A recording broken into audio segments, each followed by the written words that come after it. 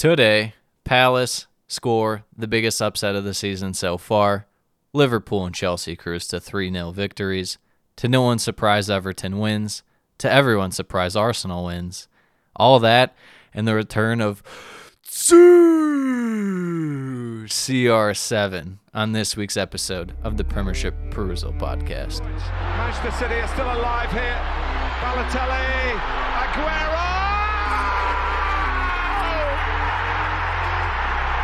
Back, Fuchs, and the ball in behind Damian Vardy!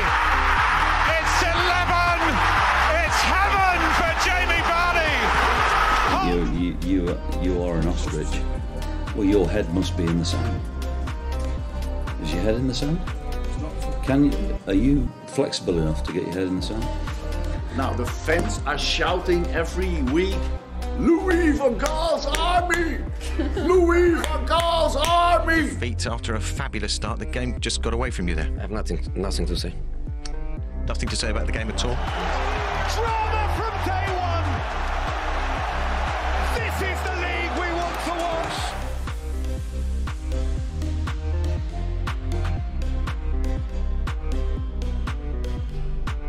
2, 1. We're live. Back again. Back in action. Guess who's back? After the Back long break. again. The Premiership sadness. Perusal Podcast. And Ronaldo. Ronaldo. All right. How you been, Sam? How's your week going? You know, not too bad. Had some good action here in the Premier League. Oh, yeah. And now, even tomorrow, we're recording this Thursday, Yep. right before Leeds Newcastle, so we're going to get all the freshest predictions for you later on. Hot off the press. But first, Spicy. the recap. Match day 4. Match day 4. Let's get into it. First one, just a banger. Right off the Absolute bat. banger. Palace Tottenham at Selhurst. What are we looking at for the lineup, Sam? Well, Crystal Palace rocking kind of the same thing that they've been going with here. You know, they got the 4-3-3, Gaita in goal, Joel Ward, Dirk Mitchell, Gahey, Anderson. Yeah, the only real change they've had this year has really just been if they want Kouyaté midfield or defense, and then if he's in defense, they rotate someone else in the mid. Yeah. If he's in the defense, or if he's in the midfield, they'll rotate their main center back partnership in, but nothing too crazy there. And a debut for Emerson Royale. For Tottenham. Switching up that back line, they got Reguilon, Royale, Eric Dyer, and Tanganga. So Winks interesting getting in there too in the midfield. Winks getting in the midfield. We not the biggest Harry Winks fan on this podcast. No, can't say how. So the big thing in the Tottenham lineup, no Son. Yeah. Picked up an injury. And that's a when big your miss team's for really Tottenham. built on 2 elite guys and you're missing one of them, you're bound to play worse. I don't know if you're bound to lose 3-0 to Crystal Palace worse, but you're bound to play worse. And then even on early in this game, it's a little back and forth, but then another blow for Tottenham with Dyer going down. So this, even before you're looking at how the team played and stuff, it really was just not an ideal day, even outside of the result for Tottenham. Yeah, it's just off to a bad start. I mean, you already have the changes in your defense, switching it up, going with Emerson in there. And then you have to bring on Joe Rodon. Yeah, not to mention, it's like the questions about your defense coming in the season, how they'd look. Well, they've looked good, and now they get hurt. Yeah. And now you got to rely on that depth, which they're not super deep. Rodon, I don't mind him as a third choice. I don't know if for Tottenham you want to be the third choice, but I don't mind him as a third choice, and he still has room to grow. So, but yeah, 12th minute, that collision with Ayew, Dyer getting subbed off. It was kind of sad having to watch him walk Slowly, up the stairs. yeah.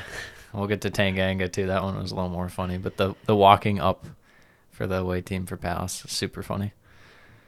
Yeah, so Palace, they were in this match. They weren't just sitting back. They were up for the match. They weren't like previous seasons Palace where they'd just be like chilling. Yeah. I mean, part of that too has to do with Tottenham. Just we've seen them this year sitting back. They're willing to absorb pressure, have the strong defense and then kind of build up quicker going out. I thought in this game Palace did a good job of at least making sure the midfield was generally balanced, if not tilting in their favor. Mm-hmm. And I thought, it didn't really come to much early on in this game, but their looks out wide when in attack, they were getting Tottenham in some vulnerable positions, I thought, anyways. And you might as well. I mean, you got to be testing guys like Tanganga and Royale early on. Yeah, for sure, especially Royale coming in for that debut. I mean, that's kind of your bullseye right there, is you're putting that guy to the test right off the bat, and that's what Palace did. And Tanganga, we've seen he's done well, but he's a very physical player, and we'll get to that. But, we'll get to that. But yeah, Palace, they looked really good. I mean, Conor Gallagher again, just all over the place, getting the ball and he's distributing. Insane. He's been like a top 5 player in the Premier League this year. I don't think you can debate it. How well he's been playing. Yeah, for sure. And Zaha making runs down the wing. This game was Wilfred's best game by far. I was surprised though. Tottenham's game plan so far this season has been to sit back, like you said. Yep. I was surprised that they still went into that for this game too, to sit back and try and hit on the counter when your most dangerous counter-attacking pieces, being Son, is out. No, that's fair. I think even too with this, I mean, teams that they've played are teams that, even if it's a team that you would think Tottenham's better than, say, like Wolves, they still will possess the ball if you allow them. Palace doesn't necessarily want to possess the ball. They don't mind attacking. They don't mind defending, but they're not going in like, we're just going to hold possession. We're going to work you. So, I mean, this kind of just shows where Tottenham's at in terms of their play style. This is their actual play style. As of now, they're just being like, well, we're a defensive-minded team. We're going to focus on that and then break from that, build off that. So I think a lot of it comes down to the midfield. I think the players there aren't necessarily fit to play that possession-based game, especially a guy like Harry Winks. And Skip is more defensive. Yeah, he's more defensive, and he can win balls. And if he's on the ball, a lot of times he just looks kind of to draw fouls at times, just if he's not passing it back. Mm-hmm. So, I guess, they don't really have a guy to connect the defense to midfield and then midfield to attack in the central area of the park as well. I guess it's Højbjerg. Yeah. Which, I mean, he looked like he could do it for Denmark. And he's had moments for Tottenham this year where he's looked pretty good, but not necessarily at that as much as other facets of his game, I thought, anyways. So it goes in halftime 0-0, and be fair to say that Palace was the better team. Coming out of halftime, Tottenham get their first shot off 47 minutes into the match. Yeah. What a stat that was. Just crazy. And then... Was it their only one? They had one other one, I think. I think it might have been their only one, though. I think Keita only had one saved. I think it was their only one. So not long after, Tanganga takes out Zaha cynically, and then there's a little scuffle. Zaha. That was so weird. Tanganga grabbed him by the hips and was pulling him closer. Yeah. And, I didn't know what to make of it. Zaha was not happy with that, and then they had a little brawl, and that was entertaining. Yeah. And then both got yellows. Correct? Yeah, both got yellows. You could see Tanganga was flustered. He was flustered. Even after that, they had to kind of separate him too, before the free kick on the edge of the box. It's he clearly let that get to him. Yeah. If I'm in that position where I'm Nuno, I'm thinking, okay, we got to get this guy off. He's going to get a second yellow. Yeah, because they don't really have anyone in that back line that's quite the leader to do that. I mean, I guess you would just have to bank on it being Lloris or Kane to get his head straight. Yeah. But they don't really have that great of leadership. Outside, I would say Lloris is a significantly better leader than Kane. Kane's more of a leader with his play and his actions. It's not like he's a going to motivate you kind of leader. So, or maybe even Højbjerg in the midfield there. Yeah. But then just a few minutes later, Tanganga, second yellow card after a poor tackle. The high challenge. Just kind of goes flying in there. Something you really shouldn't be doing when you're on a yellow card. And he's sent off for the sad walk of shame. Yep. Which was hilarious. It was pretty funny. Not gonna lie. I mean, even up to this point, Crystal Palace were the better team in the match. They were the better team, but Tottenham was still hanging in there. You gotta give them that. They were playing solid defense. It's not like they're giving like clear cut chances to Palace or anything. Yeah. But I think it's fair to say Palace were looking the more likely to score. yes. And then coming up, we have a penalty. Davies, who got subbed on after Tanganga gets I'm not sure what Ben Davies was doing. His hand was just like out there. Yeah, it was clear. I don't know what he was doing. Yeah. But And then Zaha steps up, converts 1-0 to Palace. At that point, Palace is in a good spot there. yeah. And then as he was stepping up pretty much, Edouard was getting ready to be subbed on because they probably figured, well, we might as well bring an attack. And then they get the pen. So, maybe they wouldn't have done that if they didn't score a penalty. Doesn't matter. He still comes on after the pen. Yeah. And he lights it up. 27 seconds after coming on. Scores with his Little cut, little curl action. his first or second touch of the game. Nice little finish there. Yeah, it was quick build-up play. It was in the Tottenham attacking end, and then Palace just broke out nicely on that. Pretty rough. I mean, down to 10 men, you're going to more than likely be exposed, especially when one of them's a defender. But yeah, and then another debut for Crystal Palace. Elise makes his debut coming back from injury. So that's a good sign, the 19-year-old. And then not long after, 3-0, great ball from Gallagher. Oh, yeah. Edouard just How about loads of space. The first like switch up on that one? I think it was it Milivojevic on that? It was like to get the ball in the Palace half. I think it was to get it to Gallagher. It was an amazing pass regardless. No one on that end of the field at all for Tottenham. Yeah. Great pick out. Yep. So he gets a brace in his debut. Palace, absolute dream win in front of the home 3-0. crowd. First off, with that one, we're just I mean, we're always vindicated on this podcast, but we said Palace, Yes. you got to get Edouard. Yes. Palace and Brighton, one of those two had to get Edouard. Palace were the ones that get him. Love the business. Look how it pays off for him. But then is it countered out by us saying in the last episode we had more confidence in Tottenham and Nuno? Maybe. But then it's outweighed by the fact that I said I gained the most confidence in Palace from the first 3 games of any team. Okay. So you're a genius. It's the 2-1. I put too much faith in Tottenham. You don't want to do that. Yeah. It's like putting faith in the Minnesota Vikings or something. Something like that. Yeah. Going ahead for Tottenham, what does this mean? They got Chelsea up next.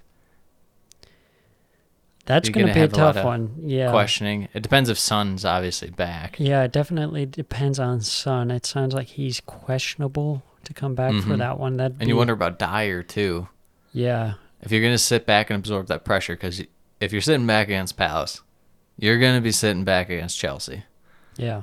So I don't know what to make of it going forward for Tottenham. Yeah, especially with this kind of makeshift back line where they have some new guys coming in. Yeah. You don't have that much chemistry, it feels like. A lot's going to rely on the injuries, unfortunately. But yeah. As far as Palace going ahead, just something to build off of. Yeah. Hopefully, as long as we've seen Wilf in the Premier League, he's very streaky. Mm-hmm. He'll have great games, or even like 2 or 3 great games, and then he just falls off a cliff. Yeah. Can he kind of keep this going for them? Edouard going forward, is he starting over Benteke? There's a few questions with Palace. Yeah, I mean, to me, I would start Edouard. I mean, he's got his 2 goals, Mm-hmm. At this point, I'd say start him. And I think the thing with Zaha now, he kind of has a better supporting cast. In years prior, it was just him and Townsend, I guess. Yeah, it's kind of been all Jason Punchin focused on him, and it's easier for defenses to isolate that one guy. Yeah. Whereas now they have more threats like Gallagher and Edouard and just even the Elise balance coming in. Creates more for him. Yeah. So anyway, moving on to the next match. Arsenal versus Norwich. Uh-oh. the premier matchup that we've all been waiting for. Truly was. 19th versus 20th. Truly was. Tomiyasu debut for Arsenal. Yes, the start for Tomiyasu in the back four, and then they kind of got that back four, back five with Maitland Wide Niles players out kind of there. switching it Kinda up there. Defenders / midfielders, they can drop back. Mm-hmm. Yeah, Maitland Niles, after the saying he just wants to play, all he wants to do is play, Sam. He gets some time out there. Yeah, he was benefited by the red card to Granit Xhaka. Yep. So next to Lakonga in the midfield and Back in the lineup. Saka, Odegaard, and Pepe kind of more. And Pepe back too after the. Did he have COVID, or was that just I think the it was contact? an illness, Okay, non-COVID illness or something. I see. And then Aubameyang up front. Norwich side, a change in defense. They have The Irish guy, yes, with a very long last name. Andrew Obobawale. Yes. Yeah, midfield's still staying the same. They rotate Rupp in there every once in a while. Sometimes he starts, sometimes off the bench. Yeah. Lees Malou, he's looked pretty solid this year for Norwich in there. I like him. Starting Kenny McLean, kind of been solid at times for him too. The Greek man, Christos, up there with Pookie and Kieran Dowell. Yeah. So a little rotation, trying to maybe see if they can find some Spark. winning combination or Yes. something like that. Yeah. So early on, Arsenal looking pretty good. Yes. We've seen this before. Yes. Not too much, but it was definitely better for sure. Yeah. Early on, I felt like they were just able to really facilitate the ball better than they have been before. And I mean, part of that's just you went against Chelsea, you went against City. You know, you're going to be able to play your style against Norwich more than likely and impose your will on the game. Mm-hmm. With that said, it did feel like for a good while in the first half, it was pretty sloppy, and Norwich kind of on second and third balls were beating them to it, or kind of jumping in, being a little more aggressive than Arsenal at times, and they kind of gave them some run for their money, wouldn't you say? Yeah, there were times where Norwich had some good spells of possession, where they kind of were able to relieve the pressure. And it helped that Arsenal wasn't pressing them, so they could, try and play out of the back more. Yeah, we talked about that Arsenal more than likely isn't going to press, so Norwich can at least try and play their style. But yeah, it was really surprising to me that you wouldn't even try and press them for at least a little bit and see if you have some success. I mean, in the previous games, it seems like pressing has been pretty effective against Norwich. Mm-hmm. So I would say it's not a bad idea to give it a go. I wonder if Arteta was maybe thinking like, well, it's not necessarily our strength, even though at times it's been their weakness. And being ultra-conservative, seeing as how they haven't won yet, he's like, we're just going to stick to our game plan. This is what gets us wins against these smaller clubs. We got to take care of business. So I wonder if he's just thinking that way. He's like, we can beat them. We just got to make sure that we're not going to be so open that we're exposed to getting beat. Yeah, that's true. I mean, Norwich, as we know, they can be dangerous on the counter. Yeah, they're a little times, frisky at times. So you don't want to be too open and make it easier for them. Yeah. So staying organized. Goes into halftime, 0-0. I thought Pepe particularly didn't look that good. It seemed like every time he got the ball, he just had a bad touch and gave away possession. Yeah, I mean, and part of that's probably just a little out of form, not having played for a while for Arsenal and stuff. But, in the second half, I think even on I guess they gave him an assist on that. But yeah, kind of looked a little more dangerous in the second half. Maybe it was just a matter of, getting some time underneath his belt. So 0-0 at half. 0-0 at half, and then Arsenal make some substitutions shortly after halftime. Smith Rowe and Thomas Partey coming on. Good to see Partey. Yeah, back out there. See how long he can last for. Yeah, and I'm a big Emile Smith Rowe guy. The Smith. Yeah, man, too good. Don't know why he doesn't start. I get him and Odegaard are similar, but I don't know. I still feel like he's their best creative player. Yeah, I think it might have been that he was coming off of an illness with England, the under-21 squad. Yeah. So maybe he wasn't fully fit, but you could tell a difference when they came on. Arsenal stepped up a notch in quality. Mm-hmm. And then they get the goal through Aubameyang, kind of a scramble, loose ball flying all over the place. Yeah, the Pepe, the shot off the post, comes back out, hits him, goes off the post. I think hits him again to go to the side, and Aubameyang's there for the tap in. Yep. Tim Krul's beat like 4 times, and Arsenal still almost didn't score. This is how it's been for him, but they got it over the line. That's all that matters. And that's, as much as I've kind of poo-pooed Aubameyang on Arsenal for a while here, I mean, it is nice just to have a guy who knows where to be, what to do, stuff like that, because, I mean, you still have to be there to put it in, and sometimes you'll see guys that are not where they should be. He seems like he's kind of got a new lease on life at his Arsenal career. I think he had some tough moments. He wasn't in the best of form last season.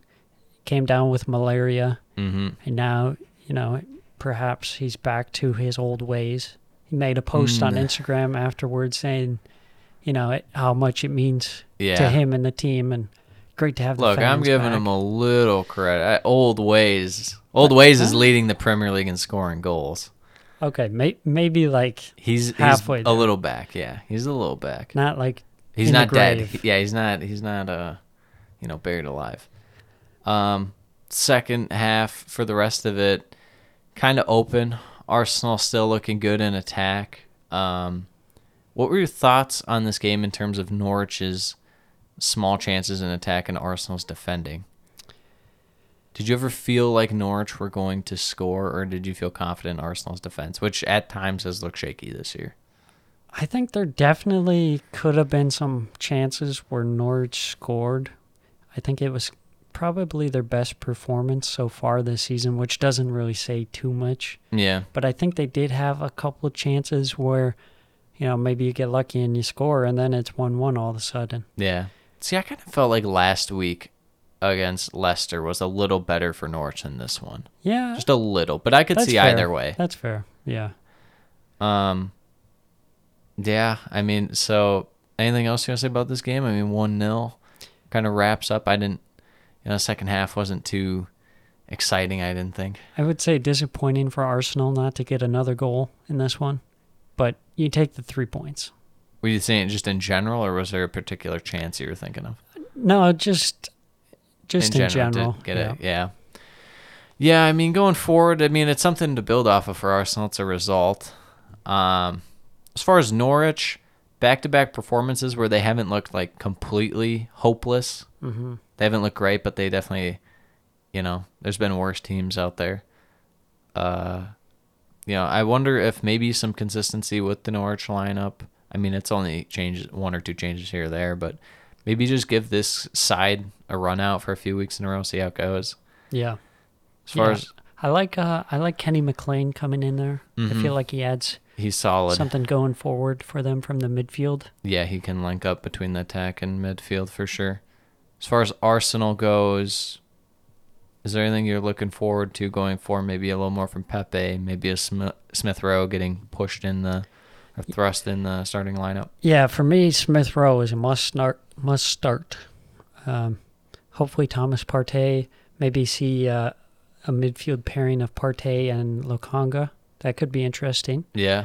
And then more of Tomiyasu. He looked great in this game. Yeah, I was surprised how far forward they had him going. Yeah, in this at times. He was really pushing forward, and it's interesting because he's a pretty big guy. Mm-hmm. He's not your typical like fullback. He's a big guy. But he was pushing pretty far forward. He had a good chance off the volley to score. Yeah. No. Went just high. I thought he looked good out there. Yeah. So moving on. Brentford, Brighton, the battle of the bees. BRs. The bees and the birds. The birds and the bees. With Brentford's lineup, I think Baptiste was the only one that hadn't been normally playing. He gets subbed in there. Otherwise, it's still that regular 3-5-2. Almost said 5-3-2. 3-5-2 for him. As far as Brighton goes 3 at the back, 4 in the midfield, 3 up top. Cucurella getting in there. Getting that The former debut. Barca prospect. Kind of more in a wing-back role for him with Veltman on the other side. Yep. More of a front three with Maupay, Trossard, and Welbs. Yeah, Danny Welbeck. Getting into this one for a start. So, in the first half, I kind of thought that it was pretty even. I would say that I'd say it favored a little bit towards Brentford, especially first 20 minutes. I'd say it's neck and neck, and then like after about the 20th minute, it kind of went more towards Brentford. They're able to impose their will. They didn't have clear-cut chances, and we've seen this from Brentford before, especially in like the Villa game, where it's like they don't get clear-cut chances, but it's like you still feel like they might score out of their possession, because it's pretty good in terms of a threat level. Yeah, they did look good early on. I mean, they were having some of the possession. Both teams kind of playing a similar style where they want to have the ball and then press when they don't have it. But then, like you said, Brighton got a good string of possession going. They were playing some nice passes, some good 1-2 touch. Mm-hmm. Yeah, it's funny you say that, because it's not like both teams play the same style, but it's like their goal is the same. Because Brighton loves to possess the ball. They love to pass it around, swing it around, work for the goal. Brighton just doesn't really want to sit back and counter. They like to go fast with the ball and stuff, but they don't want to just sit back the whole time and counter. They just want to kind of get the ball and then push forward as fast as possible. Yeah. Yeah, I thought Brighton looked pretty good this game in terms of what we've seen previously, with them trying to play out of the back, and it be kind of slow. It's sloppy early on for them normally. Sloppy early on, and then they kind of get a hang of it. And this one, they were being a little more dynamic, pushing it forward. I think Cucurella kind of helped going down the wing. Yeah, he was really getting forward, spraying the ball around the field, drawing fouls. I thought he had a terrific game. Yeah, they weren't just playing it back to the center backs. It was a lot faster, looked a lot better. And even when they weren't necessarily playing the possession, they'd send it up long and, try and hit Welbeck in behind or something. Yeah, and they had one in the first half where he got behind, just not the best of finish. It wasn't bad. It was still on target and stuff, forced a Raya save. But yeah, no, for sure. I thought it was, and that's what we kind of want from Brighton, is a little more diversification in terms of the attack, not just the conservative, we're going to pass it back. Webster, he'll work at someone else. If it's not really going, immediately back. Just not aggressive, which I thought they were slightly more aggressive this game. I like that. Yeah, and I like the aspect that Cucurella brings. He kind of brings balance, because so far this season, they seem like they always try and push it down the right-hand side. Yes. And now that they have Cucurella, they have the option to go down both sides. If it's not Basuma just making a run through the middle, a lot of times it's just they overload the right side, whereas Cucurella now on that left can provide another option, if not maybe eventually the primary option for him to link up. Yeah. Big injury. Adam Webster comes off injured. Tough. They switch up the formation kind of. They send Veltman more towards the back, and then Yakamoto comes on. Yeah, Veltman normal. Well, I guess not normally a center back, but came up a center back with Ajax, so plenty of experience there. Yep. Goes into halftime 0-0. Brighton having the majority of the possession, looking the better team kind of in that second half of the first half. See, I thought it was more Brentford than Brighton. Huh? Okay. But I mean, it was a close game. It's close, yeah. Yeah, so you really could, it's pick your poison between the two. I just thought Brentford with their attacks were a little more threatening, but I could see how you'd say that, because Brighton was more dominant in midfield at times, especially winning the ball. It felt like they were a little better at that. But yeah, I was just impressed with their passing. It was a lot better flowing in this one. And even going into the second half, you saw some more of that, some better passing. And they were kind of chipping away, trying to push against Brentford. Brentford's got that tough defense, and we've seen it. Yeah, they hold up well with Pinnock and Ayer. And even like their wide midfield players like Henry and stuff, they're brutal going back in terms of they're gonna be on you. They got great work rate. Yeah, you really have to come up with something special in attack to beat that defense. Yeah. And ultimately, that's what Brighton were able to do. Trossard with a great effort on goal to get the winner. Just great link-up play to throw in. McAllister and then to Motor. And then McAllister a little run. Dumps it Trossard. Trossard a little spin move. The curl action. Yeah, that's kind of right. like the Graham Potter football at its finest. Mm-hmm. That's what you want to see more of. Quick and tight spaces and just out playing your opponents pretty much because you know where to be, where your teammate's going to be, and how you're going to work it in there. Yeah. So it finishes 1-0. Going forward for Brighton, we like what we've seen from them so far, especially this game, even notch up by being a little more aggressive. They only got one this game, but, I mean, part of that's just Brentford's, like I said, they're brutal on defense. They're good and they're solid. As far as Brentford, I wouldn't be too hard done by it. The result, they played well. They didn't have, like I said, they didn't have great chances this game, but, we've seen that. There's just games where Ivan Toney's not really the biggest force, but then there's games where he is, so. Yeah, I wouldn't have been surprised if it ended as a draw. I think that would have been a fair result as well. Yeah. But I think Brighton ultimately showed just that next level of quality that they possess. Yeah. And ultimately, they got the 3 points. And, another great result for Brighton. Yeah, they're looking so fantastic. My guy, Trossard. Yeah. Moving on. Oh, yeah. Another one. Another doozy. Another big one here. Leicester, Man City. Coming in this season, you would have thought this might have been a really big game. I mean, it's still a big game, but this means a lot more for Leicester than City, I would say. Yeah, and we've seen that Leicester can give City some issues in the past. So they come out with some new guys. They got Ryan Bertrand making his debut, Vestergaard starting, and then kind of the same midfield with Harvey Barnes, Tielemans, James Maddison, all Brighton kind of filling in, and then Ndidi, and then, of course, Jamie Vardy. No Iheanacho again.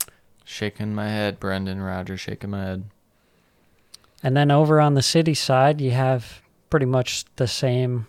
Yeah, they'll rotate some guys in and out, but it's going to be that same back four: Walker, Diaz, Laporte, Cancelo. Midfield of Gundogan, Rodri, and Bernardo Silva. The three-headed attack right now, man. Jesus, Grealish, and Torres in the middle, just killing it out there. Yeah, who would have thought that Jesus would have had this resurgence as like a right wing? I mean, it would have had to be this way because he's just not a great finisher. Yeah. So, but who would have thought it? I don't know who would have thought it. It just felt like early on, right from the get-go, City were just dominating. Yeah, for sure. Their ability to switch up play and get it out wide the entire game was just so impressive. I mean, it goes to show you just why they're the best team. But I thought Leicester was holding up well. Defensively, it was a bit of a bend, don't break for them.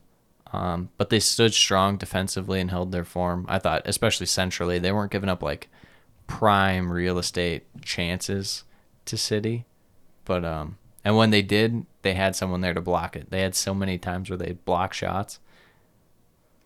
Yeah, I thought this was a good one for Vestergaard to come in because he didn't have to play so much out of the back. It's more of just like a defensive effort. Mm-hmm. So it's a good one for him to come in because he's kind of that pure defender.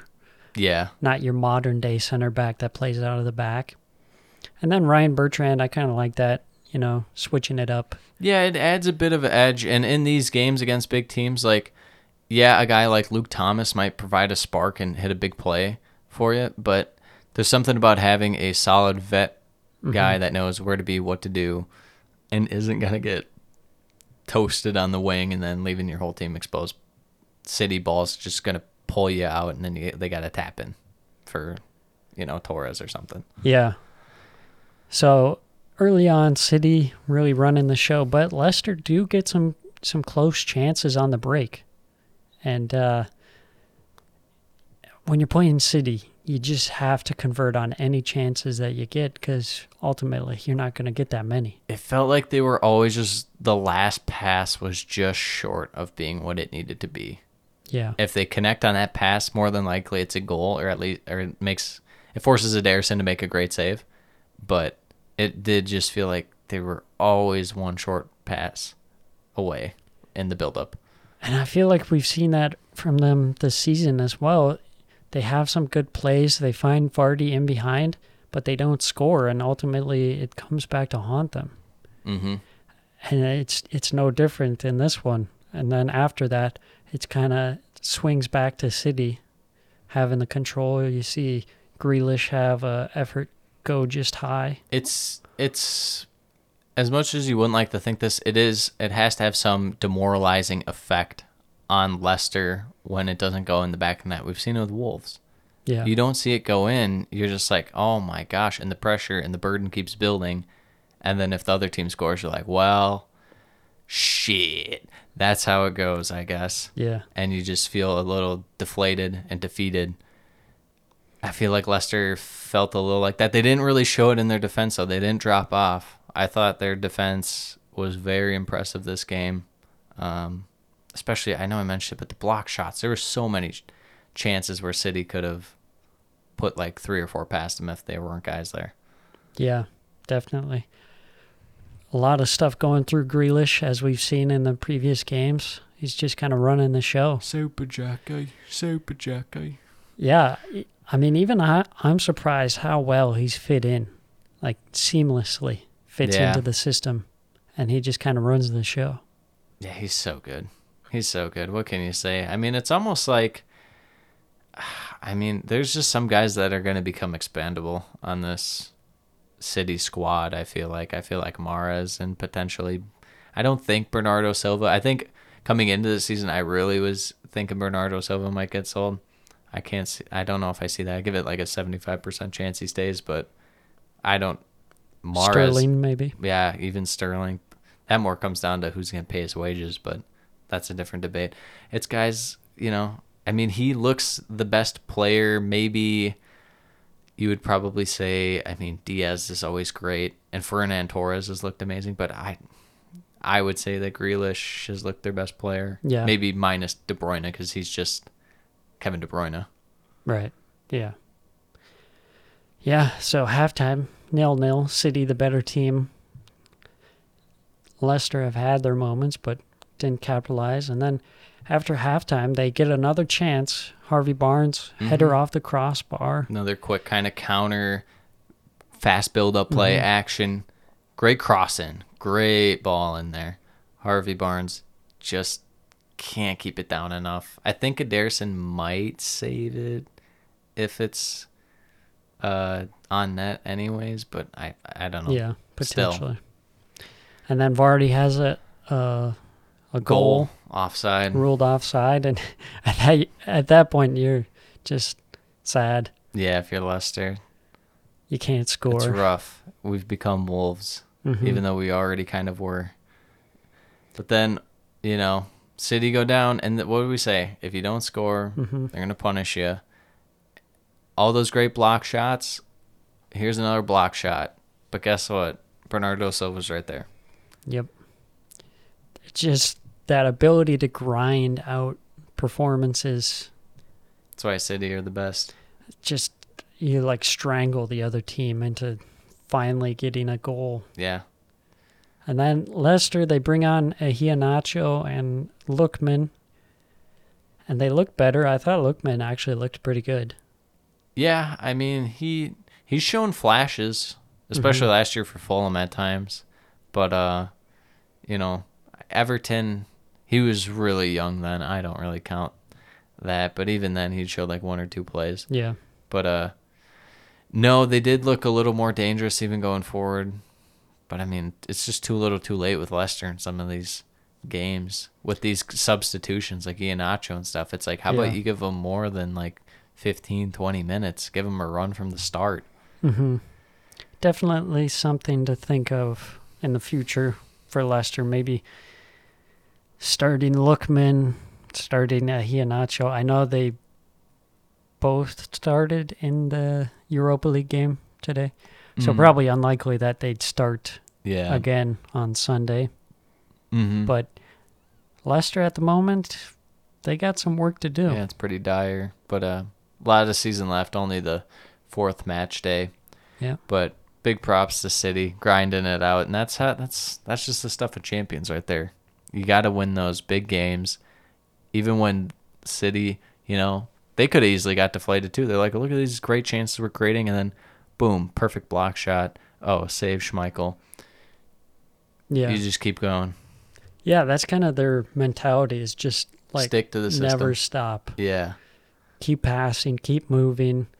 If we lose it, foul them, press, make sure that we get the ball back or stop their momentum going forward. And the biggest thing that City have struggled with is when they do go down. So if Leicester gets that goal in the first half, Yeah. it's a different game. Absolutely. Because when they have to force their system, it works quite a bit less. It's less efficient, for Yes. sure. It's definitely not as effective. Speaking of effective systems, Yes. we got Man U versus the ultimate effective system in the Premier League. Bruce Ball, Newcastle.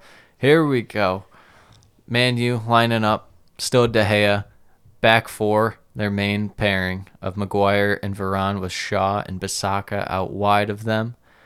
Pogba, Greenwood, Fernandes, Sancho, Matic in the midfield, and the one, the only Cristiano Ronaldo in up top. As far as Newcastle, we still got Frederick Woodman in net, Kieran Clark, Lascelles, Matt Ritchie, Isaac Hayden, Javi Manquillo, Liverpool legend Javi Manquillo out there. Yeah. Midfield, little Joe Linton action, Almiron action, Willock, Longstaff, St. Maximin in there. What do you think Bruce was thinking when picking this? He's like, I'm just going to pick fast guys and they'll be able to cover Man U players. Something like that. He's Yeah. just like, I'm going to pick guys that are fast and we'll just throw them out there and hopefully they cover them. Yeah, everyone just stay organized Yeah. and then hit on the counter. The pretty thing much. I respect the most is Steve Bruce sitting Callum Wilson and just being like, He was injured. yeah, well, I mean, sitting him for, even if he wasn't injured, sitting him so he doesn't get injured in the future. That would have been the real play. Yes. He still would have done it too because he's high IQ, Steve Bruce. I like the Jolington as like a left mid That's instead awesome. of up front Yeah.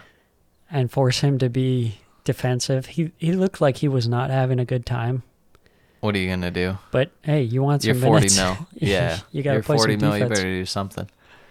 I thought that Newcastle looked in this first half. I thought defensively they looked about as good as they've looked all year. Yeah, for sure. They had the back five, and then in front of the back five, they had the four-man midfield, and everyone was behind the ball except for St. Maximin. They were soaking up that pressure, and I thought that anytime Man U was out wide, it wasn't really going to go anywhere. No. There's I actually had confidence in Newcastle's defense a little bit. there's just like no way into the box Yeah. for Man U. And then you see they do what they want to do. They hit on the counter Mm-hmm. through like St. Almiron and Maximin, St. some Maximin. great runs early in the first half. Yeah, and it seemed like the game plan was working pretty good. Yes. The first half. Nothing too crazy in terms of chances until the goal for Man U, I didn't think. But then they get the goal. And it looked like they were, forcing a little, kind of pushing it, trying harder than they had to. And the best way to break that is to have a goal that you'd never expect to get because it's just pure luck. Yeah. Woodman couldn't really handle the save. Falls to Cristiano. The tap-in merchant. The tap-in merchant. Oh my gosh. He looks so good at it. Looks so good out there. Pulls out the trademark celebration. So great. Yeah. Against Newcastle. A little unlucky. The deflected shot kind of threw off Woodman, and then he parried it straight to Ronaldo. Yeah. 1-0. And then going in the half, you got to be, if you're Newcastle, you just got to be down. You got to be frustrated. You thought you played well. Thought you Yeah. had it. Absolutely. Man, you're probably like, we've been playing better, but it's kind of lucky the goal we got. It's like we need to still play better than we are. So, Yeah, just you got to be wary of that counterattack Mm-hmm. because you could see, I mean, with that that attacking lineup that they have, Ronaldo, It's scary. Greenwood, Fernandez, and Sancho, they're not going to track back, though. No. So there is space on the counter for sure. Yeah. And- well, it's all soaked up by the fastest midfielder, Nemanja Matic. Exactly. So halftime 1-0, and then coming out of halftime, Newcastle, they're back at it, hit on the counter. Manquillo gets the goal. That was crazy. So it went out for a throw-in, and they're like showing a replay of what's going on before, and then you see Almiron sprinting down the field with a pass up to St. Maximin. He lays it off on the little run out wide by Manquillo. No one on him, puts it far post 1-1. It was such a great run for Almiron. It really was. So fast. It was. The dangle. Who was lunging at him as he made like the kind of turn to get past? Was it Maguire?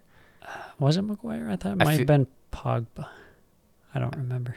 I thought it was Maguire, like lunging forward, and he just completely pulled Either him out. way, he just went through the whole team pretty much. It was a fantastic play by Almiron. Probably one of, if not his best, Premier League moments. Yeah, I would say so. So, But then, unfortunately, oh man, Luke Shaw was galloping through the midfield. There was no Yes. one. There was no one around. He had it was like the Pope being escorted or something along those lines. yeah, they kind of lost their organization that they had. They started going a little too much attacking. Yeah. They started sipping the Kool-Aid on, look at this counter we just had. It was amazing. And they're like, what if we kept doing it? And we pulled out a little further. And then it's like, oh, you're not playing as far back. Oh, your midfielders aren't getting back as much. Oh, you're going to get punished. Yeah.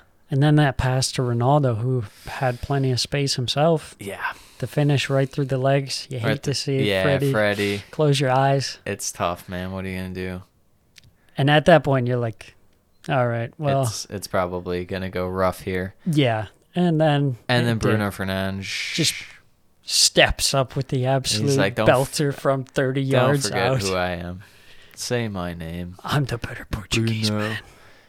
And then Jay Lings, too, for 4-1. You know it's rough when Jay Lings pops on and scores a goal. Oh, man. R.I.P. Newcastle. 4-1. Man U looked in control for pretty much the whole game, minus one little blip. Going forward, what are we looking at for Man U? They look great in attack. It's just that there's a lot of space in behind. It's just that it's that spot. It's that Fred Matic spot. Yeah. Which is like, it's just brutal to look at. Such an eyesore. I want to know going forward with Sancho what they're going to do about that, if they're getting him more looks. He did not look good in this game. He did not. He looks like he's on a completely different, like, just wavelength than the rest of the team. Yeah, everyone looks so good, and then he's like, well, it's more like giving away the ball. Yeah, it's more like in terms of like the chemistry and stuff, just doesn't look like it's there. And taking guys on in the Premier League is going to be a lot harder than the Bundesliga, especially when this year where you can go in and everyone can be a Burnley player making tackles and challenges. Yeah. I don't know what they're going to do going forward with that. Maybe they'll try and get him some run in the Champions League, let him get in form there. But they did. I didn't watch the Champions League this week. They lost to Young Boys. Well, the Swiss are a real specialty. We saw them in the Euros, man. Renowned for their world-class football. Young Boys. Not even Basel. And then on the Newcastle side, some rumors coming out that things aren't so wonderful over in the black and white side. They never really are on the Tyne side.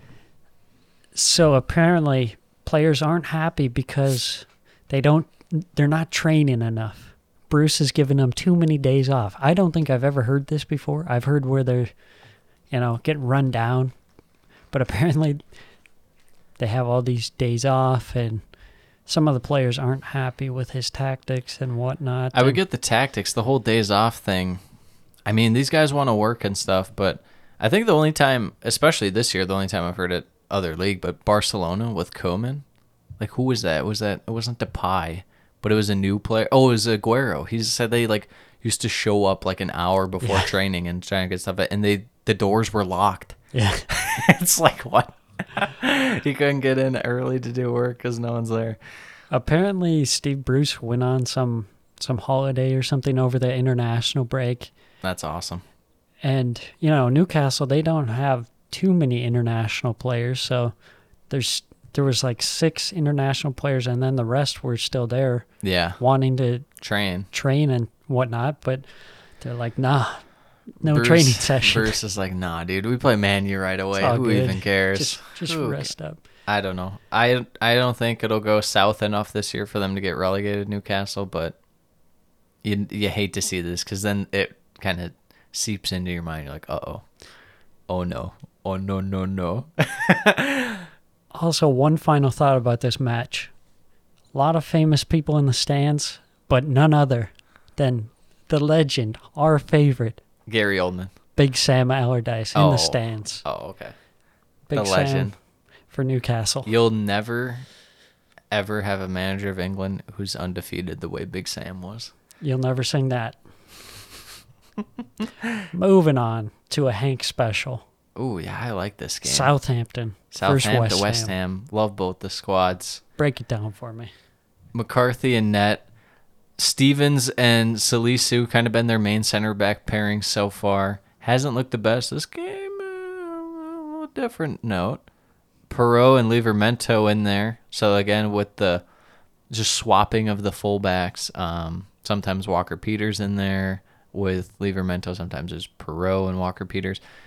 They have some options out there. And the announcer during the game, I don't know if you remember it, but they're like, I don't know why they're spending money on that when they should be spending on other stuff. It's like, yeah, but I don't think it's... When you're Southampton, you just need to buy any quality player again. True. Regardless. Romeu, Ward-Prowse, Redmond, Gineppo, El Nuaci a little further forward. Almost, you might even classify him as a forward this game. Pretty much in the Che Adams role. Armstrong up top. West Ham, Fabianski, Cresswell, Shufall as the 2 wide guys. Dawson, Ogbonna as the 2 center backs. You know the midfield by now. Fornals, Bowen, Benrahma, Soucek, Declan Rice, with a little Mikel Antonio. The man on fire. So just off the bat, I think the main thing I would notice with this, with no Che Adams, a little more Nathan Redmond. Mm-hmm. I'm not a Redmond guy. No. Never have been. Not his time at Norwich. Not when he first got to Southampton. It just feels like he should have been a little better than he was. And I think that's what kills me about it. Yeah, he was looking rough in this. The whole first half was pretty. The first half was awful. Like there was no passing. Southampton, every time they'd get the ball, just gave it away every time. Yeah. West Ham really couldn't get anything going though. Yeah. In this one, and that's the main thing that caught my eye more so than Southampton's attack. They looked just off. Like in a way I haven't seen in a long time, since like middle to like kind of towards the end of last year. They just weren't clicking at all. And it was mainly a lot of like the passing and link up play just wasn't really there. And part of it's Southampton. I thought that Salisu had an amazing week. Anytime you go up against a guy like Antonio, who has the most goals in the league and is just one of the best strikers in the world at the moment, and you stop him, I mean, that's something about the defense too. It can't just all be West Ham was bad. Yeah. So that's true. Yeah. Good performance defensively by Southampton there. That kind of has looked like they're maybe a stronger suit for this team. And I've noticed how they've just played better in general at home, too. They really, on the road, it feels like, struggle. Even in the Newcastle game where they have some bright spots, they still just don't look that great. Which you don't really think of St. Mary's as like a place that's like Southampton have to play there. A fortress. That's where they get their points and stuff. So we'll watch that going forward. But, the one thing that I want to see out of West Ham, Vlasic came in. I was thinking maybe Krall might get in for a little bit, save some guys. They have a Europa League game coming up. Well, they did at Saturday, but maybe save on some guys here and there. And then they just still didn't, even with the changes, didn't really look that inspiring. No, it really didn't. I mean, you don't have any real scoring threats until Jared Bowen forces McCarthy to make a save, and that was, I don't remember. Like 60, 70 is somewhere somewhere around in there. there. And it Yeah. was just, not good. But your new guy, the sub, Broha, Yeah. the young player, comes on. He looks comes pretty on. good. He was like, whoa, where'd this guy come from? Like, this guy's amazing. Another one of the Chelsea young guys that they got. Yeah, he was just making runs. He's super tall, very fast. Yeah. There's a clearance off the line. Southampton close to scoring. They kind of looked like more likely to score with Broha or Broshaw, whatever. Robert Broja. He was coming on. And he had the spark. Yeah, I thought that, there are guys on this team for Southampton that they're not the best in terms of quality week to week, but they have enough of like kind of a wild card kind of catalyst to them to where they can spark the team for a game. And I thought El Nuesi looked pretty good too. Yeah. He had some nice runs in there and some really good passes, but then there'd be times where it was like, I think it was in the first half. It was pretty seamless because somehow Nathan Redmond wasn't there, but he got to the end line, cut it back, perfect pass, and Redmond just like didn't get in front of his guy. I don't know what he's doing. Yeah. But at the very end, this is the highlight of the game. Second yellow, Cal Antonio. Just absolutely boneheaded play. He gets a yellow, and then the ball is going the other way, and he just flies into the tackle. Might as well. Never going to win it. Yeah. Second yellow card.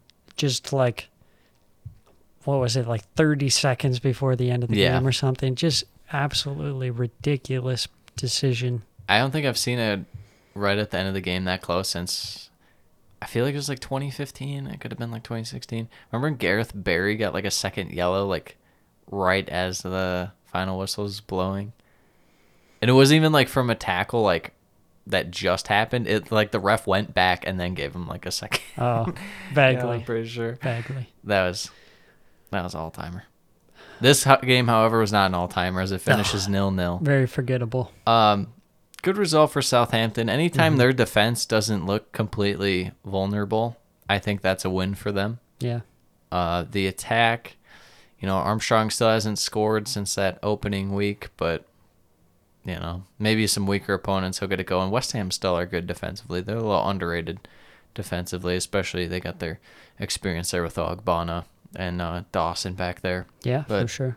As far as West Ham bump in the road, or should this be a signal that, maybe we got a little too high on Vibes FC? Yeah, that's possible. I think it's just one of those games, the away game, Southampton, sometimes you drop points here and there. Yeah, true. And well, clearly Southampton are tough. Did you hear what Pep said about how Man City needs to bring fans to the game? Like Southampton? Well, they play Southampton this weekend, and he's like, make sure all our fans come to this game. We're going to need them against Southampton. Tough side. True. It's like, all right. Yeah, I mean, I think West Ham, they have the quality. They'll be fine. I think they're just going to have to learn to rotate with the Europa League. At least my thing with them, and why I think they'll stay competitive in the Premier League and Europa League, is the guys they brought in are vet guys. Mm-hmm. They're not just like young players that you can throw out. They're at least like 25.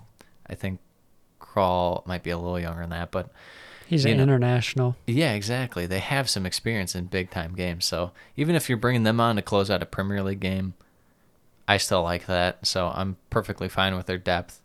This game, I think it is just a blip in the road. Simple as. Southampton, please play Broha / Broja Livramento, and I want to see this guy they got from Torino. He's supposed to be pretty good too. So no more Redmond, please. No, we need to exile some of these guys. Even though Romeu has had his moments this year, exile him, exile Redmond, get some of these poo-poo guys out of here. Yes, we don't want to watch them. Please. On to the next. Next. The battle of the W's. On to the next. The W Derby. Watford. Break it down, Sam. What are we looking at? Going with kind of their similar lineup that they've been rocking. Except for Ngangia got there. Yeah, Seralta back-to-back starts. Danny Rose, Trustek Kong, Seralta coming in again. He started last week. Midfield, Etebo, Sissoko, Sarr, Dennis, Kuchka, and then Josh King up front. And then Wolves, Jose Saw in net. Back three of Cody, Kilman, and Saiz. And then you have the wingbacks, Marsal and Semedo. The great midfield pivot of Neves and Moutinho. And the front three, Jimenez, Trincao, and Traore. The team that should score more. Wolves just off the bat, just right into it. They look so good in possession, and we're going to dominate the whole time. Yes. And Watford on the other end could not break out if their lives depended on it. Yeah, it was a continuation of the Watford performances where they're just put up to the wall and forced to defend. You see, and it's not even their defense, because eventually you're just going to break if you have to defend that much and you're not like a really, really good or an elite level defense. I think it's more just the midfield is so poor that it puts so much pressure on the back. Yeah, absolutely. They have no way to kind of relieve the pressure and even get some like 10-minute spells of possession to relieve the pressure off the back line. It's just you send a hopeful ball up to Josh King or Dennis. Well, they just don't have the connection on the intricate kind of smaller passes leading up. And then eventually they just go for kind of a longer pass, and it's just the quality isn't there in terms of the passing. Yeah. That's what I've noticed from Watford so far this go-around. So, I don't know. They have to get something going in terms of linking up someone between the defense, midfield, and then the midfield and attack. And I don't know who that guy is. Yeah, at this point you're thinking, oh, maybe we shouldn't have got rid of Will Hughes and paid him. Yeah, pretty tough. Because even, like, a lot of their guys are all defense or all attack. Mm-hmm. There's not just a balanced number 8 for them, it feels like. Yeah. So. Yeah, it is pretty imbalanced. But back to Wolves and their play. It's just, and we talked about it in the preview with Wolves, their ability to go central for so long, and then they get it out wide at, like, the most perfect time where they can go in dangerous spots. And I think why Wolves are so exciting to watch is because they can do it on the counter, and they look like one of the most enjoyable teams to watch because they're so fast. But they can do it when they're holding possession, too, with their quick passing and stuff. It's not just back and forth, kind of slower, methodical build-up. Yeah. They're coming at you hard and fast. Yeah, it's very dynamic, especially with that wing-back system. You kind of just keep the ball forward, inner passing between the front players like Traore or Trincao, and then you switch it back to maybe like Marsal or Semedo. Mm-hmm. I thought Marsal had a really good match this game. Yes, absolutely. And also Trincao, again, another really good performance. Yeah, I think it's about time that we give a little props. I thought coming in the year, this guy would have a better year than most years, but Connor Cody's looked very good. Yeah, he's the rock for sure. I didn't view him quite as much as a what you call modern center back that can kind of spray the ball over the field wherever he wants to, but he truly can if he needs to, and he's just looked so good this year. Yeah. With that said, Wolves still haven't scored, and it's 0-0 at half. That is true. Yeah, big save from Bachmann on Semedo just before halftime. Oh yeah. Then after halftime, Trincao kind of doing his thing still. Gets subbed off at the 63rd minute. I thought that was really surprising because I thought he was like one of the better players on the field. I think it's because he's so far forward, and it is like they almost have Jimenez kind of dropping back a little further at times for link-up play, and he's kind of floating on the edge of the box at times, it feels like. It seems like Trincao's never really there, probably because they don't ask him to do that, but I think that they just feel comfortable with Jimenez in that role versus Trincao, and they sub off Trincao. Eventually they bring on their new signing, who we liked the signing at the time, and we still like him now, and we think it's a good player. Yes. But before that, 74th minute, Finally get the goal. Yeah, of course, it's through an own goal. Like, That's what I was saying What about else? Man U. It's like you push so hard Mm-hmm. that you're trying so hard and you just get frustrated. That it feels like the only way you can score will be like the most perfect shot in like the upper 90, or it's just going to be the most garbage goal Yeah. possible. In this case, it was the most garbage goal possible. The header back onto net from Serralta. just a beautiful finish. Oh, yeah, there's the beautiful finish for you. I don't know what he expected out of that one. I mean, you're like right in front of goal. Yeah, sometimes you try and put it over. Sometimes you flick it back on. Sometimes you put it right past Daniel Bachmann. 83rd minute, Chan, debut goal. He looked good on that play. A nice little build-up play out wide for Wolves. Kind of got stuffed. It was a nice little save by Bachmann, but the defense just not there to recover. Chan slots it in. Yeah, you take that tap in, Yep.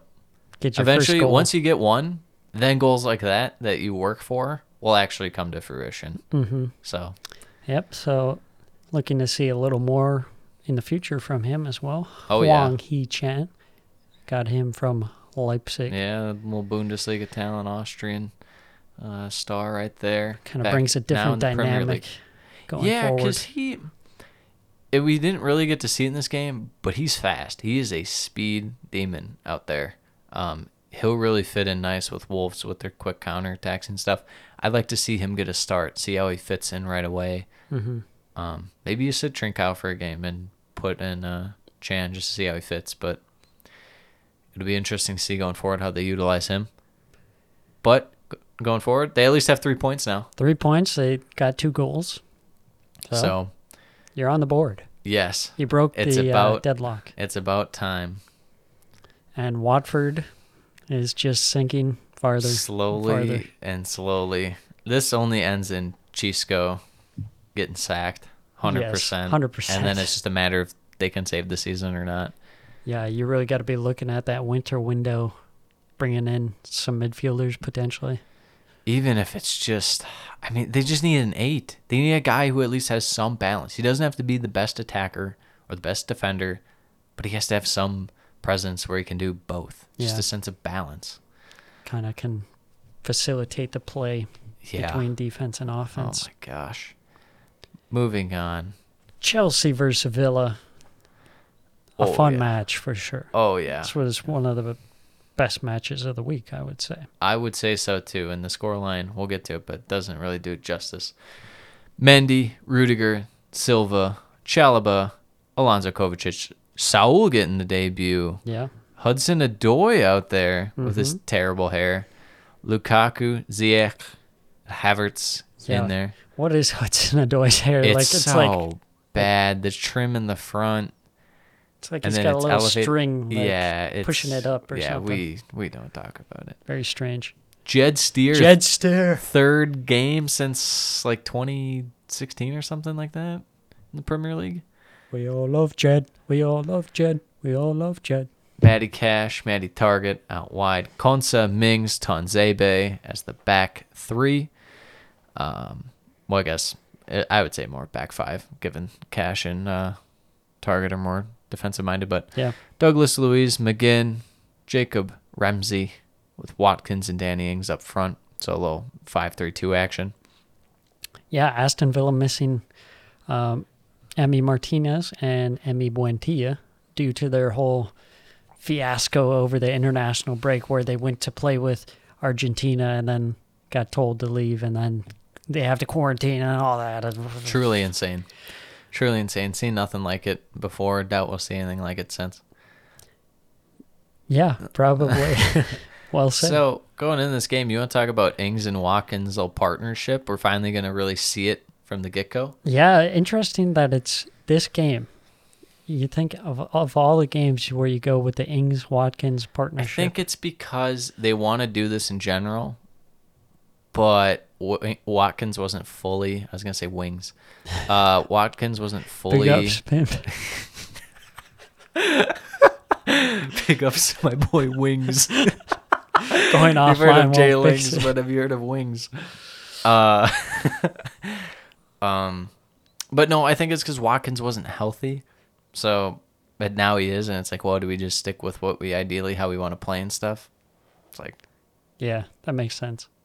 yeah. You're going to be wanting to hit on the counterattack, too, against Chelsea, potentially. Well, speaking of hitting on the counter, Speaking of hitting on the counter, you got 14th 1-0. minute, a little back and forth. Chelsea look a little stronger, but Villa's, they've had a little they're bit not of just possession. sitting back. Yeah, no, they look strong too. But this ball from Kovacic was Ooh. my guy. The ball My guy with and the he's chef's ju- kiss He's just on the running field. through the midfield like it's nothing. Like part Yes. the Red Sea. Kovacic is coming through the ball into The ball Lukaku. to Lukaku. Puts the Fantastic. brakes on. Slots it home. We got 1-0 Chelsea right off the bat. I'd say the rest of the half, it was mainly Villa. I think that's fair to say. Yeah, they had the better chances. Watkins with a couple of chances, and Mendy kind of like Leicester, they just couldn't convert those chances. Mendy was in fuego. Yeah, he was really He was making some feeling big it. saves.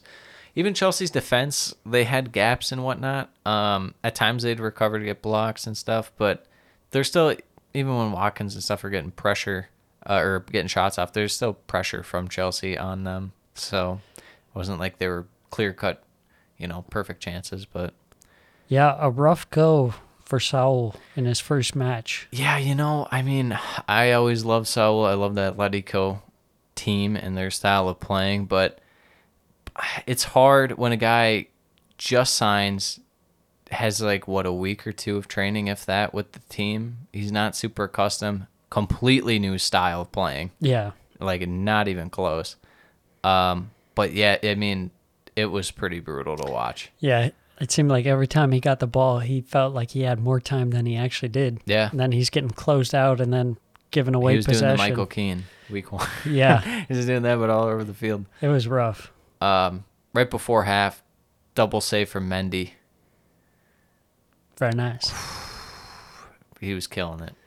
Villa out wide especially. Yeah, Sometimes they cut it more centrally and get the shots there, but out wide is where they were. Mm-hmm. They were making their money. Yeah, I thought it was interesting because it seemed like it was kind of all Watkins. Didn't see too much of Danny Ings in the first half. Yeah, he had one where he had Watkins through and just a little too much on the ball. Mm-hmm. It was a perfect idea and everything. It was just the execution it wasn't even a bad pass. It was just slightly off to the point where Mendy could get it, or I think a Chelsea defender might have cleared it. But yeah, so it goes in 1-0. Chelsea lead, but Villa they're scary, man. They're tough. They're a tough opponent out there. Yeah. They look like the better side, I would say. And then Jorginho Yep. getting subbed on right after half. Yep. Bringing on for Saul, kind The of future a Ballon d'Or winner. nightmare debut, but you bring on Jorginho, really shores up that midfield. Mm-hmm. And they get the second goal through that awful Mings. Mings It looked back good. pass. It was looking good. He had full faith. You know what I was wondering? Because they were like, how can you do that? Oh, it's a terrible pass. I was thinking, well, first off, this isn't his regular goalkeeper. He might have full faith and thinking, Emi Martinez is out there. Whoa. The disrespect, the Jed Steer disrespect. I will Well, not no, first stand off, the for it. pass, or the problem is with the pass from Mings. But I'm Yes. just saying that chemistry between Martinez and Mings might be different than between Mings and Steer. They put my boy Jed Steer on blast, making him go 1v1. Come on, you got to save it against the Neanderthal Kovacic, my guy. A goal and an assist. First, my guy Jed Steer. Everything coming up Mateo these days. So 2-0, and that just felt like, It's tough to as come well back. as Villa, as well as Villa's played, it's like your best hope is for a draw now, but that's more than likely won't even happen. So, but going forward, didn't stop Villa. They still kept going. They Still had kept great going. chances. Yeah. They couldn't score, though, unfortunately. They really couldn't. You know who could? Lukaku. From Dave. What a shot. Yeah, that Edge was of the nice. box. That's why you pay the money to bring him in. Mm-hmm. That's the change. That's that centerpiece that you needed so badly, Yeah. and you get it with Lukaku. Yeah, there's something about just having a 9 that you have full faith in that'll go bag you a goal when you need one. Or even turn up in a game when, everything's not looking great, but you get one chance, he's right there, boom, you're back in it. So 3-0 for Chelsea. 3-0 doesn't describe how great this game was. Yeah, very open.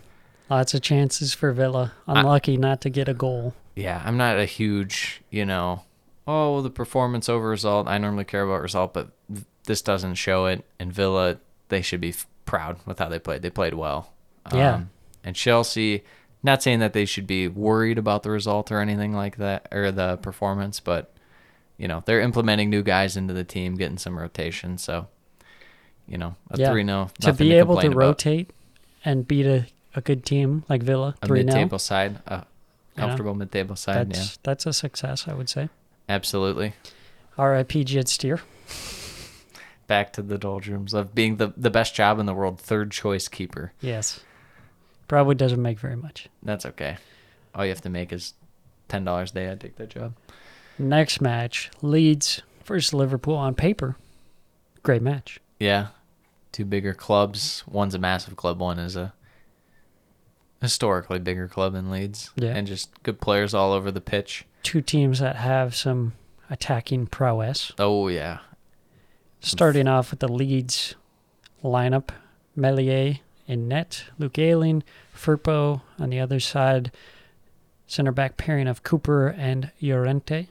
Midfield, Rafinha, Stuart Dallas coming in, Rodrigo, Jack Harrison, Calvin Phillips, and then up front, Patrick Bamford. Liverpool, Alisson in net, Van Dijk, Matip, center back pairing, Robertson and Alexander-Arnold. It's a fullbacks, nothing new there. Midfield, you got Fabinho, Thiago getting a start there. Yeah. Harvey Elliott getting another start. It just doesn't feel good, though. They keep pulling out, but it just doesn't feel right. And then the front three of Mane, Salah, and Jota. Starting off, Leeds, huge chance early.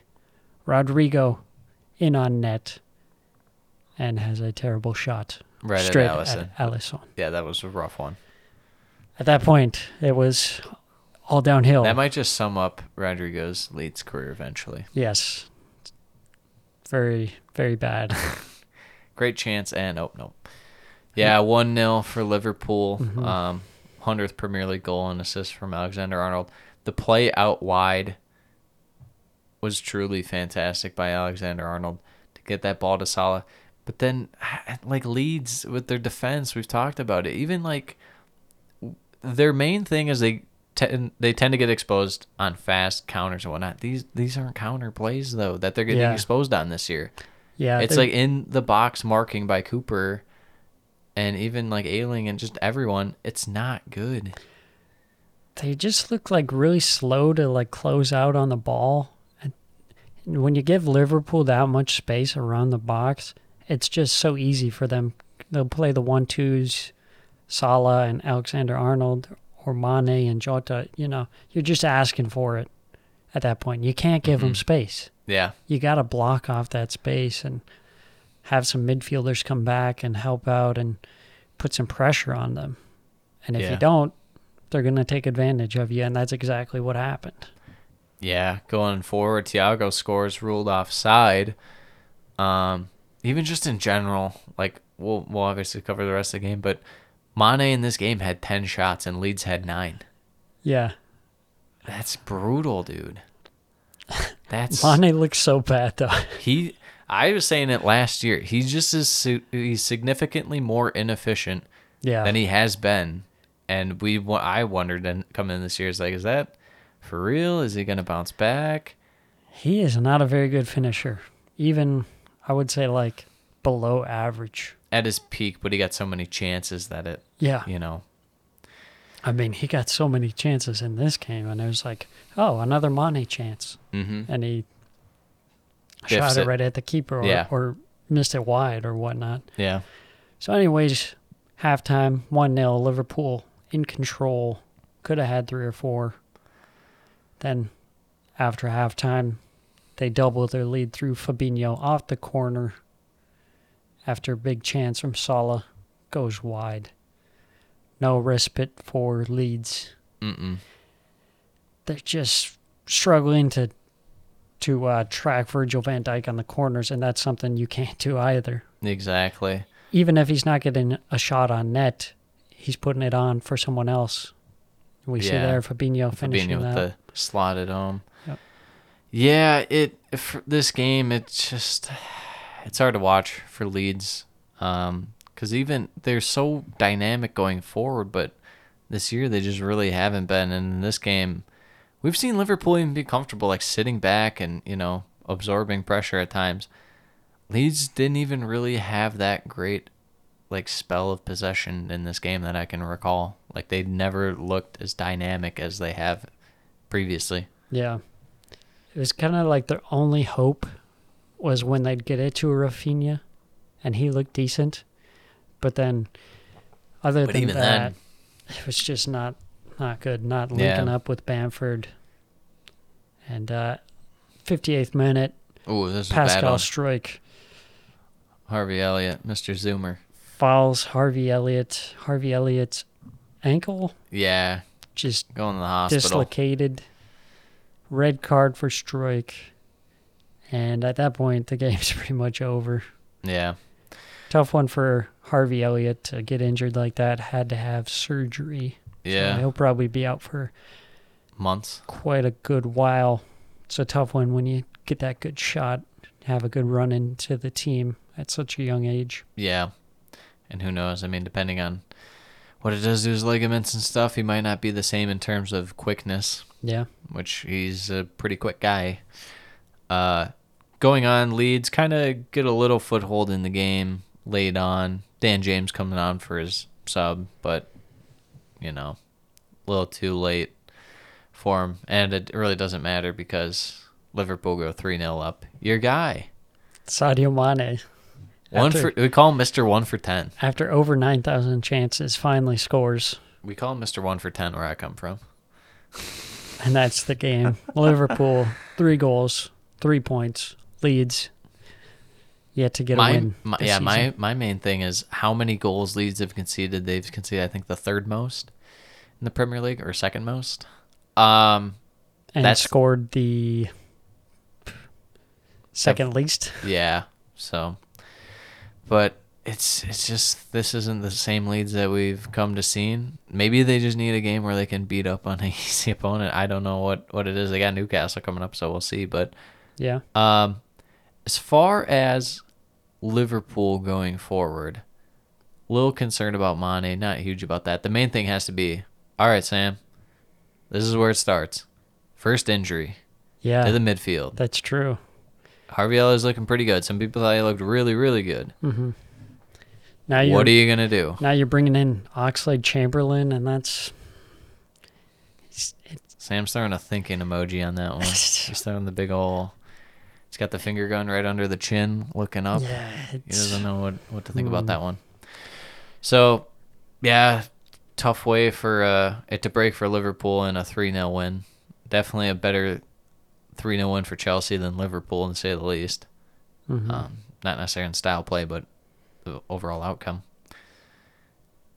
Yeah, when you don't reinforce your midfield after a season like you had last season, and you lose your best midfielder in Wijnaldum, I mean, you're just asking for it at that point. Yeah.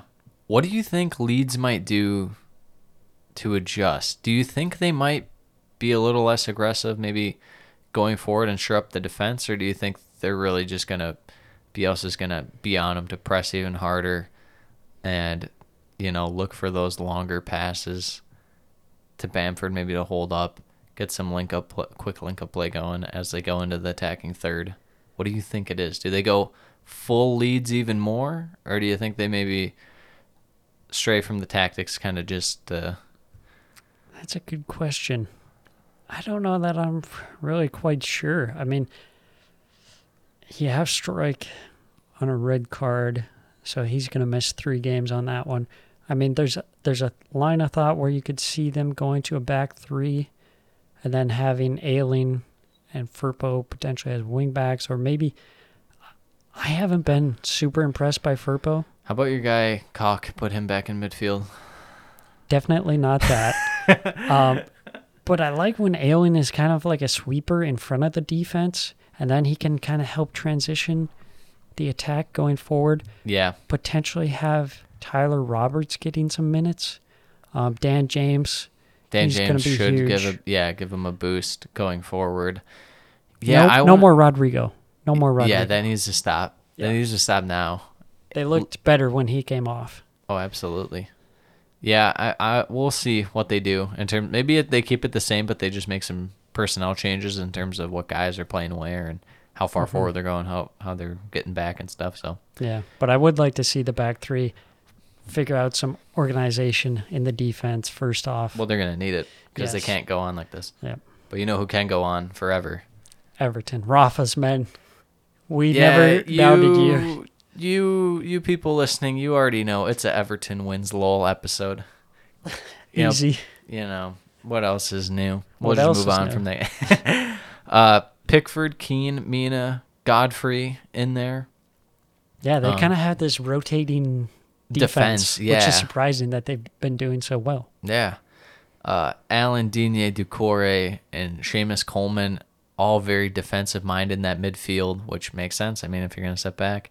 Richarlison, Damari Gray, Townsend, more of their attacking presence up front. In net for Burnley, Pope. We got Lowton, Taylor, Tarkovsky, and me. Goodmanson, Brownhill, McNeil, Westwood, Wood, and Barnes up top. What were your initial thoughts on this?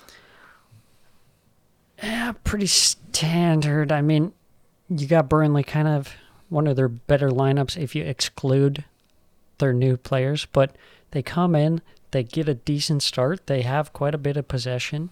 They're doing what they do where they get the ball wide through the full backs. Charlie Taylor and Matthew Lowton swinging in balls, trying to get Chris Wood and Ashley Barnes onto the ball. And it looked pretty good so far, but, you know, they weren't able to score, and that was kind of the big issue with Burnley. The thing is, with this just shows Everton's going to forever sit back and then counter. We learned Yes. that about Everton. We kind of learned it about Tottenham. That's but a good point. Burnley just having the ball, and I mean, they looked fine, and Everton was, you know, I wouldn't say they were fully in control in terms of defense and clearing and stuff, because Burnley had one or two where it was like a half chance. But the fact that Everton's willing to do that, Against Burnley. yeah, that just shows their style. So, You could tell that the fans were getting a little restless. yeah, Like, but oh, you're that's the sitting thing. back It's- against Burnley. It's I know. pretty rough.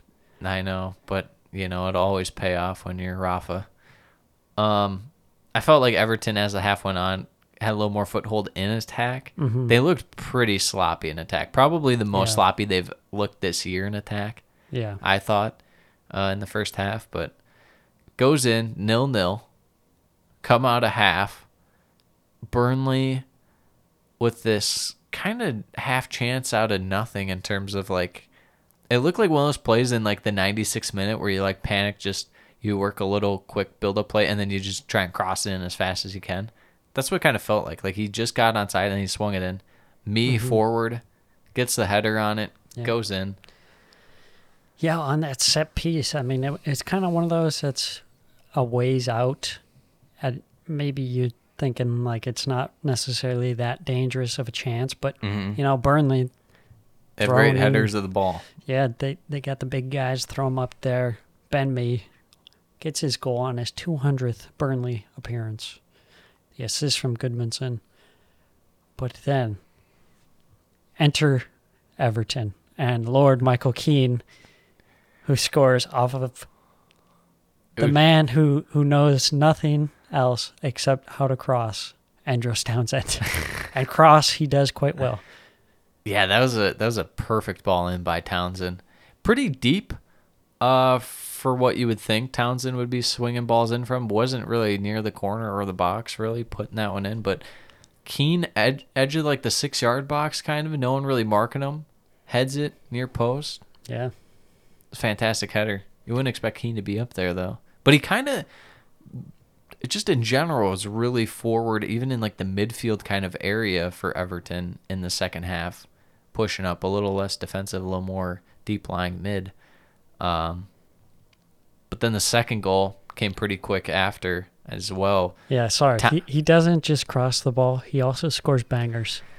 Andros Townsend with the run, the gallop through the midfield, takes him on. It was off an interception too, so he does it all. Yeah. Intercepts the ball, runs the whole way, outside of the box, gives, I don't know who was marking him, I think it was me, gives him the eyes, and then just takes the rip, upper 90, no chance for Pope.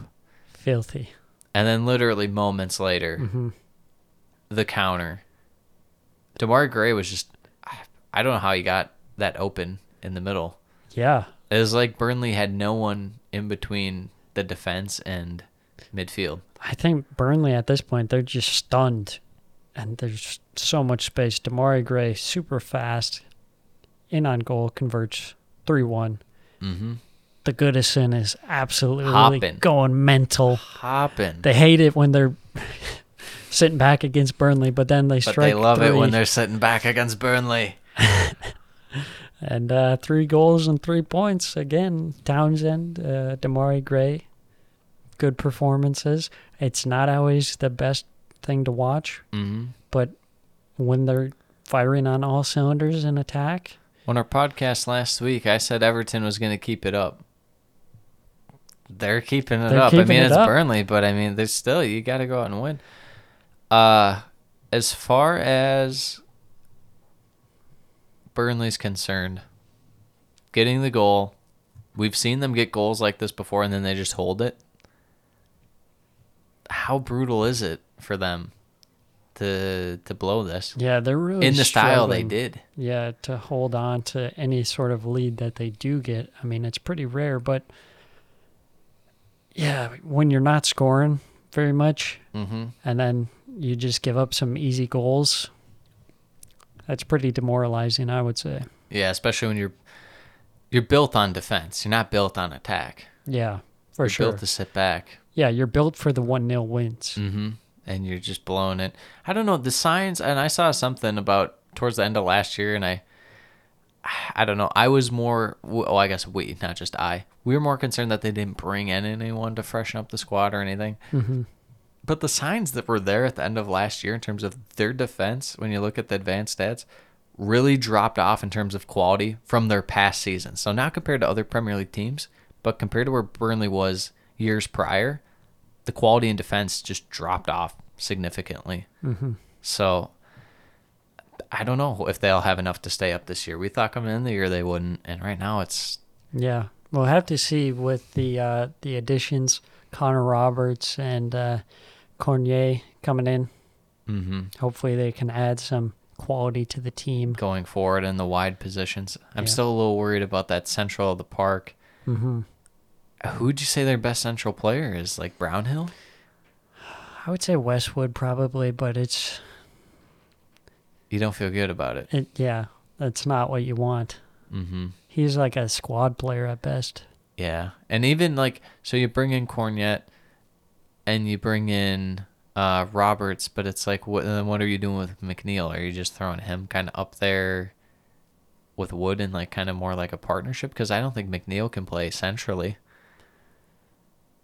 Or are you taking out Taylor and Yeah, it'll be interesting to see how they work that. Taylor and Lowton for the new guys? I don't know.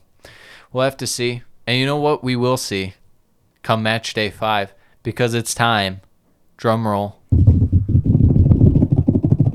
Match day 5 is here. Tomorrow, Newcastle Leeds at St. James's Park. You can expect the Boo Birds out in full force. Yes, they hate Bruce. So that means they'll get a win. Maybe. Especially how Leeds are playing. What are you looking for in this game specifically? Chaos. Yeah. Two teams that are just like at times very poor in defense and can be pretty good in offense. So I expect a lot of goals. I'll say that. I feel like St. Maximin is going to, I would guarantee he's going to get a goal or an assist. Yeah, in this game. I think there's a good chance. You have a prediction for this one? I'm going to go with a spicy 3-2 Newcastle. Oh, man. Yeah. See, I'm feeling 2-1 either way. I just can't decide. So I'm going to go 2-2. Okay. Yeah. Okay. I'll keep it a little bland. Next game, Wolves versus Brentford.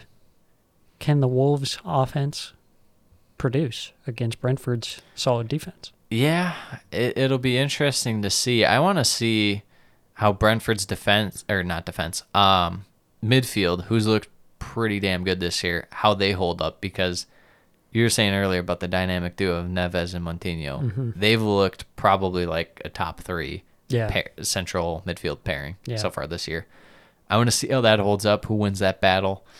As far as attack goes, maybe see how see if they get him in there, but I'm going to go with a 2-1 Wolves victory. I think they keep rolling here now. I'm going to go with a 1-0 for Wolves, kind of a grind it out. Okay. Yeah. Who's going to score? Is it going to be... It's going to be one of those games where it's like, you check the score, like, oh, I wonder who scored, and it's like Marcel. I'm going to go with a Jimenez goal. All right. The banded man himself. Yes. Burnley Arsenal at Turf Moor. How Oof. excited are you for this? This is one of those games you hate to see it on the calendar because you know it's going to be so a you're going tough to have one. 3 TVs going, but they're all going to be 3 different camera angles or 3 different broadcasts of this game. Is that Tactical correct? cam, bench cam, Dice cam. Dyche cam, who we forgot to mention, 4 more years of Sean Dyche, extended contract. Yeah. Wow, who would have thought? Maybe this turns it around for him. Maybe. Probably not, but maybe. Probably not. What's a matchup in this one you're looking for? You know, I'm concerned about the physicality just throughout the Burnley squad. Against Arsenal. Against Arsenal, who More of a finesse team. more of a finesse team. You know, at times they can get bullied off the ball, especially you worry maybe about Ben White potentially. He's not the most physical center back. You hope Gabriel can handle Chris Wood, but I like having Tomiyasu to kind of He'll be nice going forward. bulk up the squad. Yeah. It'll be a tough one for Arsenal, though. I mean, anytime you're going to the Turf Moor. Yeah. My head for some reason is telling me Burnley. I don't know why. Yeah. But Arsenal hasn't won in their last 3. trips there. I can't remember if it's matches or trips to Turf Moor. I see. It might be I'm in those just- 3 previous meetings with Burnley. I'm just a little worried about the attack. They didn't look super amazing against Norwich, but they No. didn't look like god awful. I don't know. I think I'm gonna be very, very boring here and go with a 0-0. Yeah, I could see that. I'm going to say 1-0 Burnley. Who scores? Ashley Barnes. No. Yep. That's the worst feeling in the Mhm. world. Yep, That's the worst. absolutely. Liverpool Palace. This will be a good one. Yeah, it really will be at Anfield. What are you looking for in this one too? Let's see what Liverpool do, who they bring in to replace Elliott in the midfield. Yeah. I do still favor Liverpool in this one, but I think Crystal Palace can get on the score sheet. Liverpool are so far ahead in the attack and defense and goalkeeping, but I might give the slight edge to Palace in midfield. Yeah, that's So fair. if Liverpool, which they'll probably be able to do, break out quick, they get the plays going, they get a little action for Salah or Jota. This feels like a little Jota game.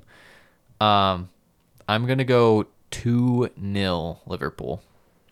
I'm going to say 3-1 Liverpool. I see. City, Southampton, the game everyone must attend who's listening to this podcast, including us. And your Pep eyes are says going to so. be burned watching this one.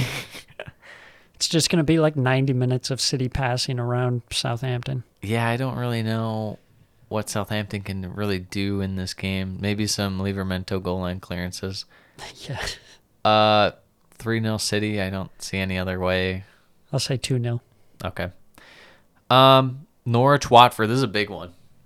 Yeah. This is a big 6-pointer right off the bat. This is 'Cause where the both of bad these meets teams- bad. Yeah, there's like green, like in cartoons when there's like green lines coming off someone because they smell bad. There's green lines coming off this game. It is a Damn. toilet bowl game, Yes, is what we it call is. it. What are we thinking here in terms of matchup? Is this just going to be like chaos too?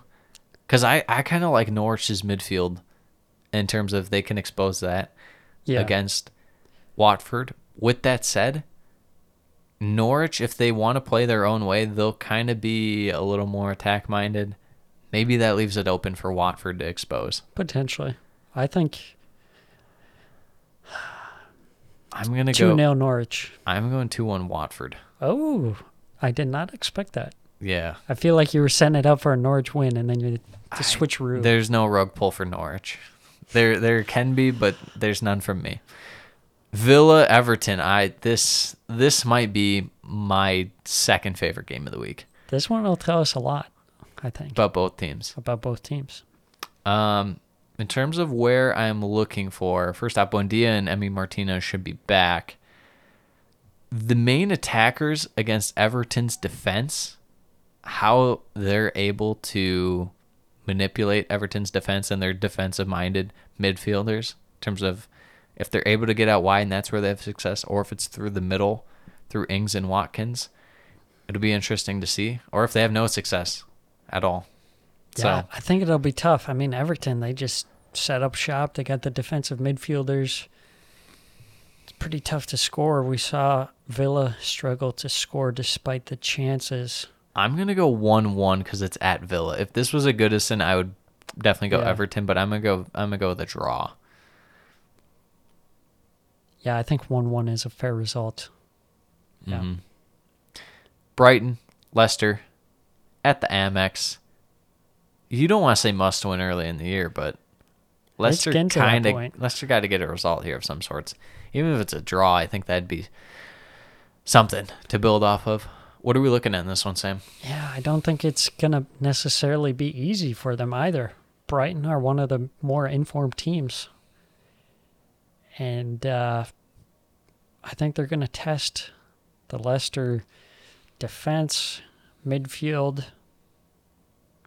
I think Leicester may have a better chance of scoring in this one. I think that I would say that that's for too, just because the matchup, they're a little susceptible if they are still aggressive, Brighton, that is. In terms of maybe they do misplay a pass or something and Leicester can counter. Mm-hmm. And then Webster, Yeah. I'm going to go with a Leicester 1-0 against Brighton. I'm going to say 2-1 Leicester. All right. We're still on the Kool-Aid Leicester, so if you Yes. if you Please fail us, don't do it. we're going to look stupid as the fans of the Graham Potter fan club as well. West Ham United, great game. Yes, West Ham versus United. What did I say? West Ham United? West Ham United. Well, West Ham United. It's solely West Ham United. Yes. Come on, you Hammers. They're on the bye. They have a bye this week. West Ham, Man U. I like this one in terms of West Ham's attack versus the space that Man U may give them. With Fred and Matic, potentially. I mean, they didn't even go with Fred. They went with Pogba, Matic in this week's game. Yeah. So- But I'm just saying, like, that spot specifically, Yeah. they're going to target. Especially if it's like, Yeah. if that spot rotates and it's going against Benrahma, Yeah, Benrahma, Bowen even. But even if it's Fornals. still central, I was going to say, if it's still central, Fornals can punish you either way. But Yeah, for sure. maybe see if Antonio can get back on track, even though this is, He's again, suspended. yeah, with the red. Yep. So what are they going to do up top? Vlasic. That's rough to bring him in against Man U. Yeah, We'll see. We'll see how it goes. What are we thinking here for a scoreline? I'm thinking